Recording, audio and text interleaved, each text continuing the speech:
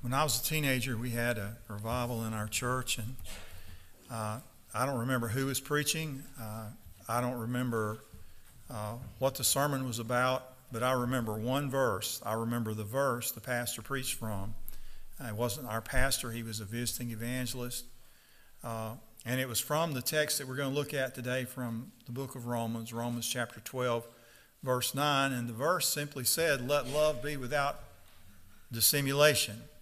Well, I didn't know what dissimulation was then, and you probably don't know what it means now.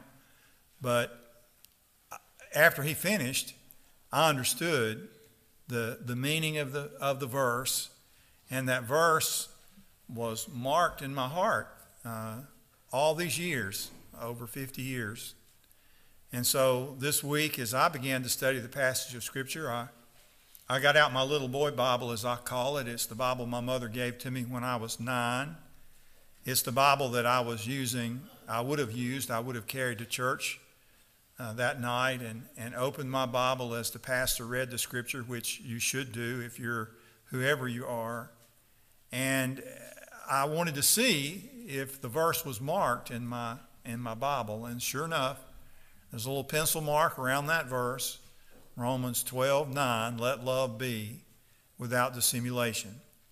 And so I share that just to say to you that I assume that was a great sermon and that he was a great preacher, because all has been lost to me, the name of the preacher, the thrust of the message, all has been lost to me except what God said. So may it be so this morning that all is lost to us as we open God's Word, except what God says. May we hear from Him this morning as we consider what Paul says about being the church. Being the church. We've been looking at the book of Romans as he's explained to us the meaning of the gospel, but now he's beginning to tell us how we ought to live that out in our daily lives. And we're going to see 6 commands that Paul gives us about being the church from Romans chapter 12, verses 9 through 21. And the first one is simply love. And that comes from this verse, Romans 12:9.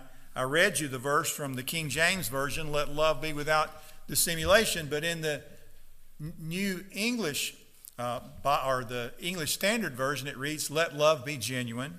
In the New Living Translation, it reads, "Don't pretend to love others, really love them." And so Paul gives us that first command to love. Dissimulation, by the way, means dishonesty, camouflage, disguise, or hypocrisy. Would there be any hypocrisy in your life towards another person in this room? Do you pretend to love the people in this room, or do you really love them? Who might I pretend to love? Well, I might pretend to love God. I might come up here and put on a show to you that I love God, but God would know my heart. He would know whether I just have on camouflage up here today or if I really love Him.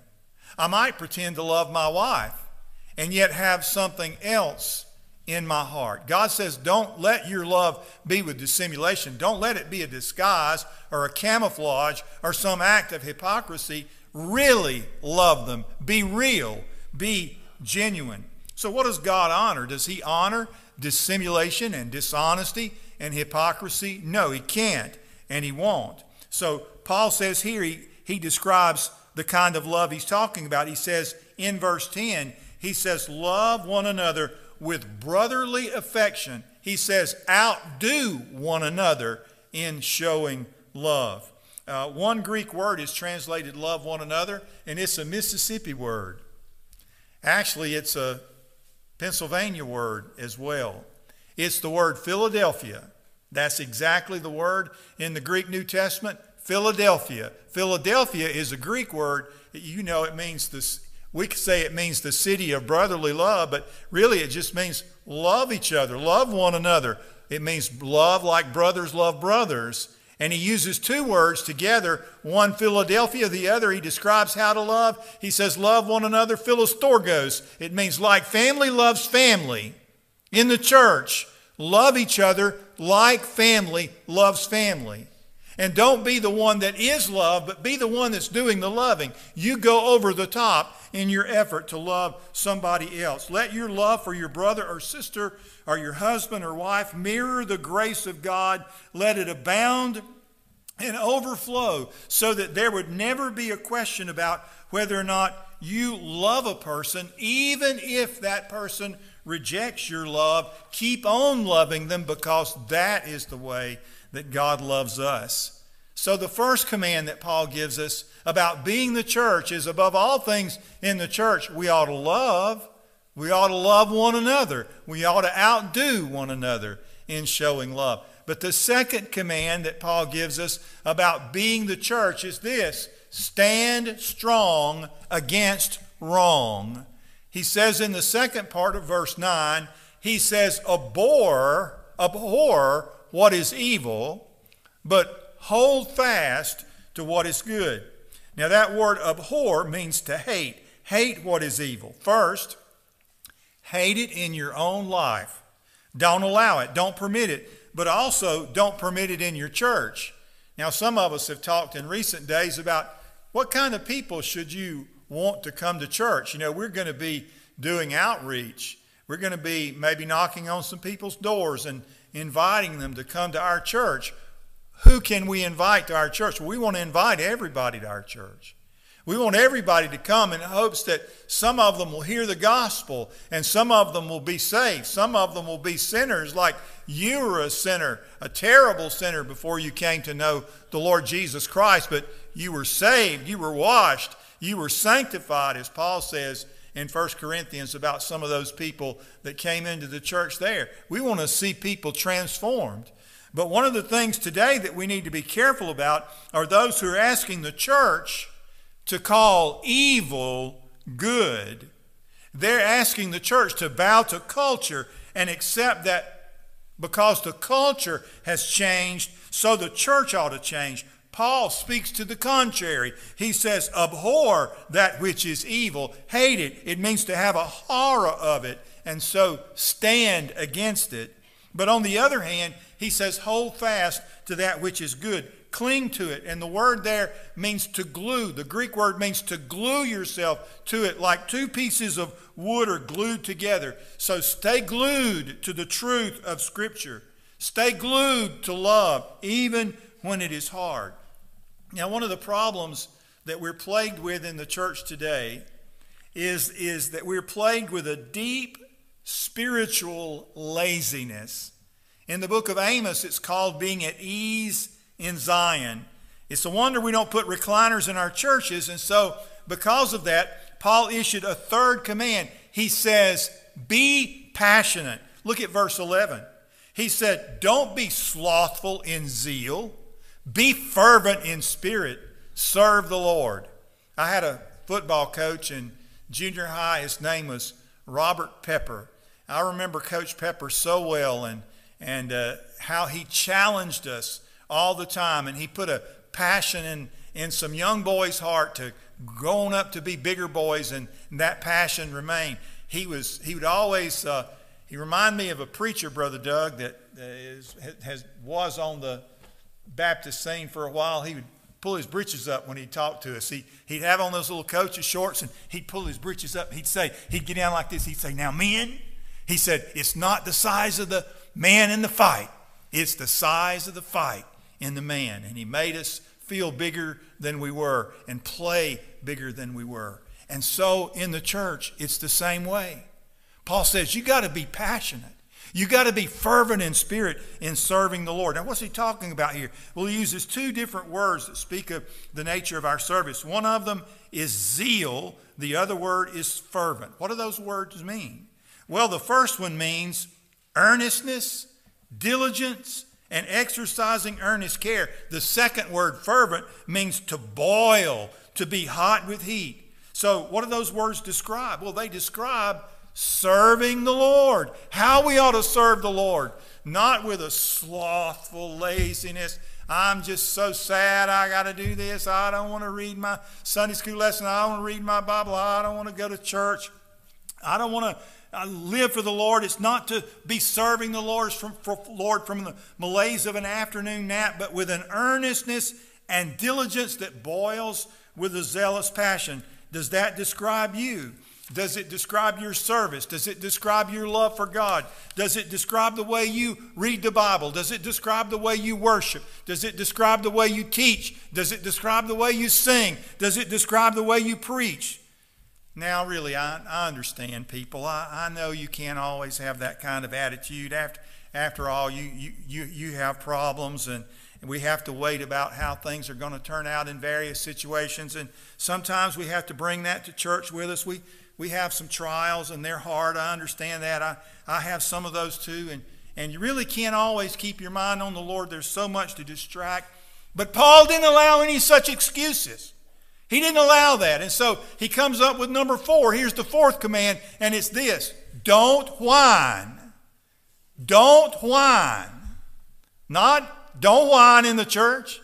Don't come in here whining. You know, we sang all these songs this morning about, I listened to them as we sang them. God is holy. God is majestic. God is awesome. The God that we serve is great and powerful. There's nothing too hard for him. The God that we serve, according to Paul, is a God who can work all things together for good. The God that we serve is a God who is sovereign over all of our problems. Neither tribulation, nor peril, nor sword, nor height, nor depth, principality, nor power, nor any other creature can separate us from the love of Christ, the love of God which is in Christ Jesus our Lord. We have nothing to whine about. Paul said, look, if you have problems, rejoice in the hope that you have. Keep your eyes on the Lord. Those troubles and trials you have, be patient under them. And that's what it means. The word patience means to bear up under, to endure bravely and calmly. Jesus said, in this world, you're going to have tribulation. But don't worry about it. You be of good cheer. I have overcome the world. Stand calmly with your trust in the Lord. Don't let that distract you. All the problems that we have, and we all have them, and you're going to always have them. You're going to always have them. They're never going to go away. The problems you have today that you don't have tomorrow will be replaced by new problems. There will always be problems. There will always be trial. There will always be trouble. Jesus said you can count on it, but one of the things that you can count on is, well, that I will never leave you or forsake you. Lo, I am with you always, even to the end of the world. So get out of your recliner and serve the Lord with a boiling zeal. Neither let trial nor ease put out your fire. Don't whine. Number 5, he says, be merciful. Look at verse 13 and then verse 15. If you really want to get out of your doldrums, go find someone in need and help them. Invite someone less fortunate to your home and feed them. He said, contribute to the needs of the saints and seek to show hospitality. Verse 15, rejoice with those that rejoice. Weep with those that weep. Live in harmony with one another. Do not be haughty, but associate with the lowly. Never be wise in your own sight. I've been telling our folks on Wednesday night that from time to time I get an email from a gentleman working in Turkey, in the earthquake area of Turkey. I served with him in an area of Romania where he was working with Turkish Muslims. That's where he normally works, but since the earthquake, he's been there in the earthquake-damaged areas.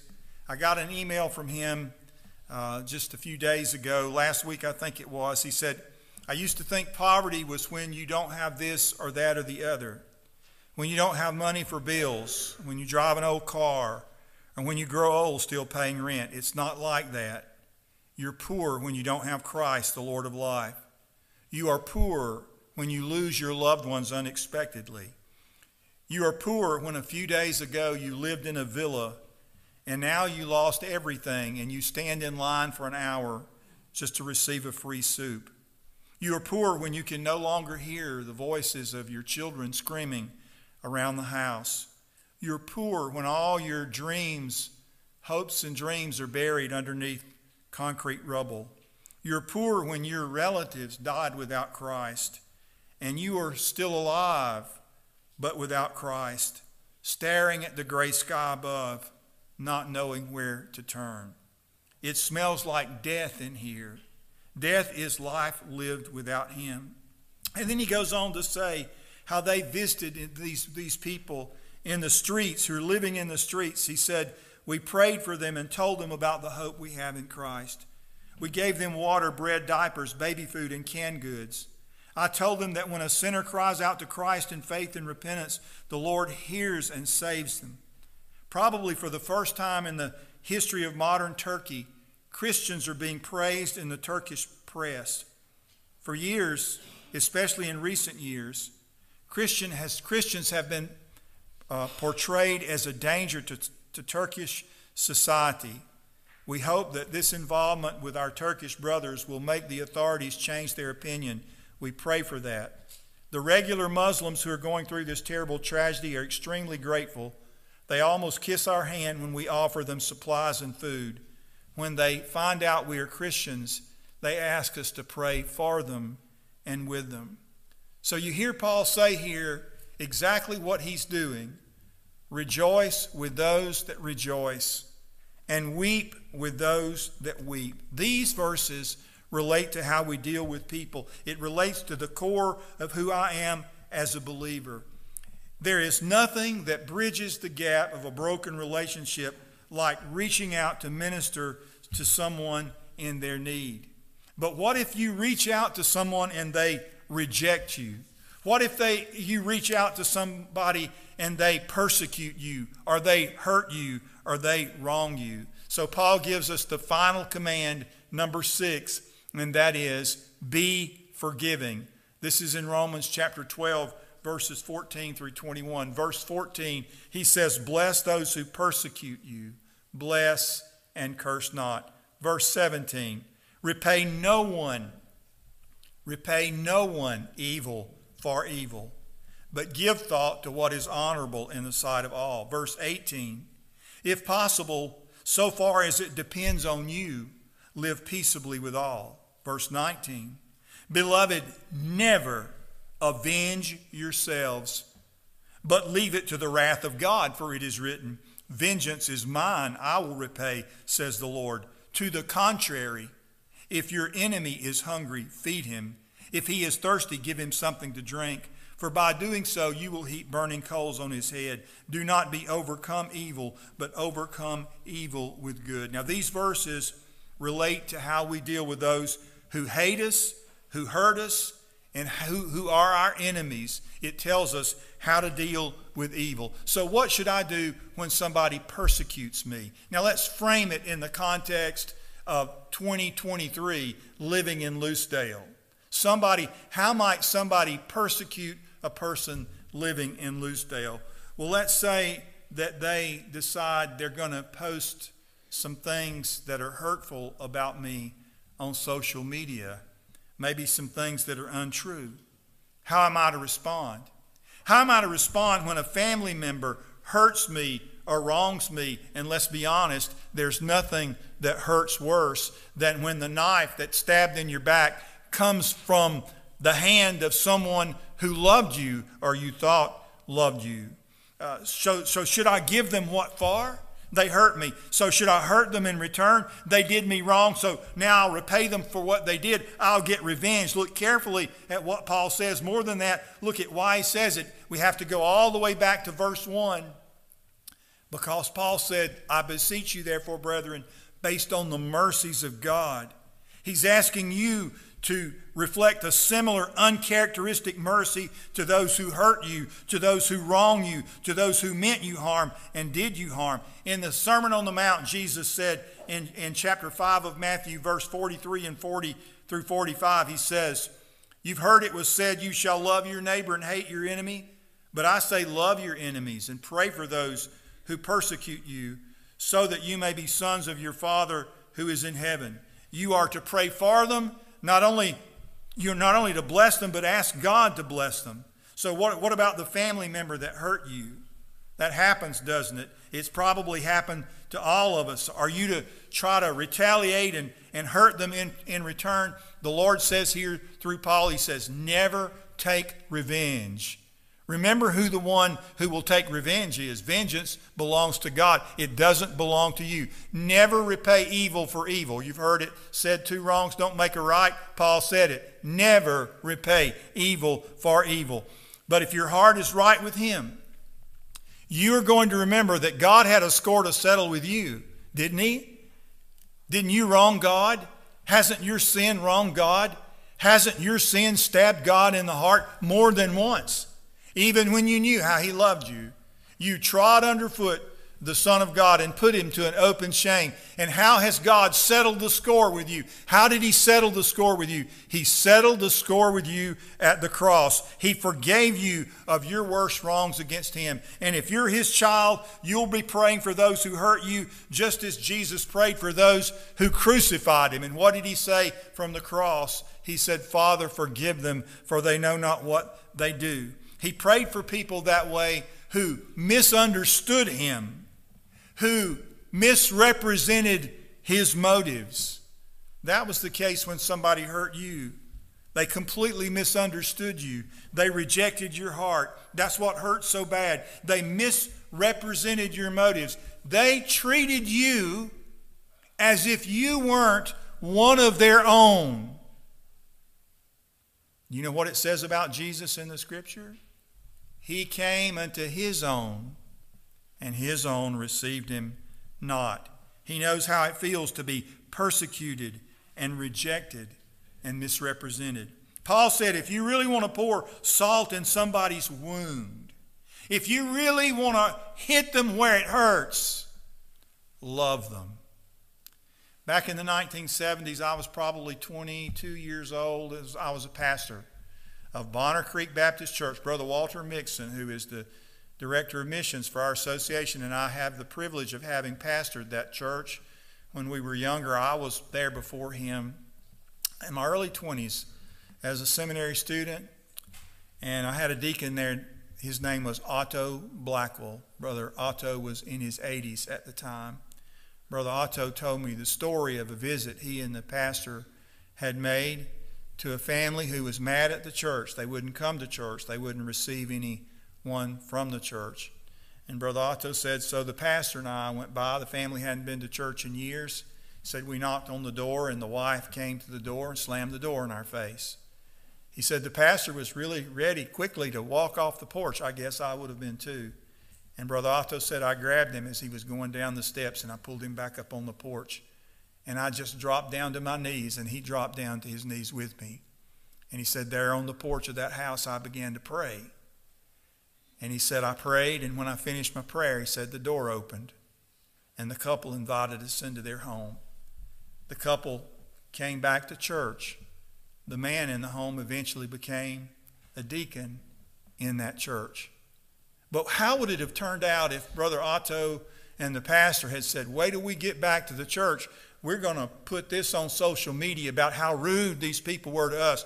Let's go get some eggs and let's egg their car. Let's say something bad about them, or let's try to hurt them the way they hurt them. No, that's not the way they responded. They responded by doing exactly what the Scripture says here, by loving that couple. And the love that they poured out on that couple melted their hearts. They didn't render evil for evil. But right now, the heart that needs to be melted this morning is your heart and my heart. Because this morning, it's not Brother Otto and some pastor that need to get on their knees and pray. It's you. You may need to come to this altar and ask God to help you forgive. You may need to come here and ask God to help you release some hurt that's in your life so that you can be an agent of reconciliation and love. And if not here, you need to make an altar somewhere, and you need to do business with God. Because Jesus said, remember, if you have something against your brother, before you come and give your gift to the altar, first go and be reconciled with your brother, and then come and offer your gift. Because when there's that brokenness, there's something standing between you and God. But one of the things you can do is you can allow God to deal with it at the cross where he dealt with you. You can say, God, I can't fix this, I can't resolve it, but I can give it to you as best I can, and I can ask you to help me to deal with it. Give me the strength that you gave Jesus on the cross to say, Father, forgive them, for they know not what they do. You remember last week when we talked about God giving an assignment, maybe to be a missionary in a faraway land, maybe to be an adult Sunday school teacher. Which one takes more faith? And we said that God gives a metron of faith equivalent to the assignment, the exact measure. You realize God can give you the exact measure of faith that you need to do for that very thing. So, how do we be the church? We be loving. We stand strong against wrong. We be passionate. We don't whine. We be merciful. And above all else, we be like Jesus. We be forgiving. Would you pray with me?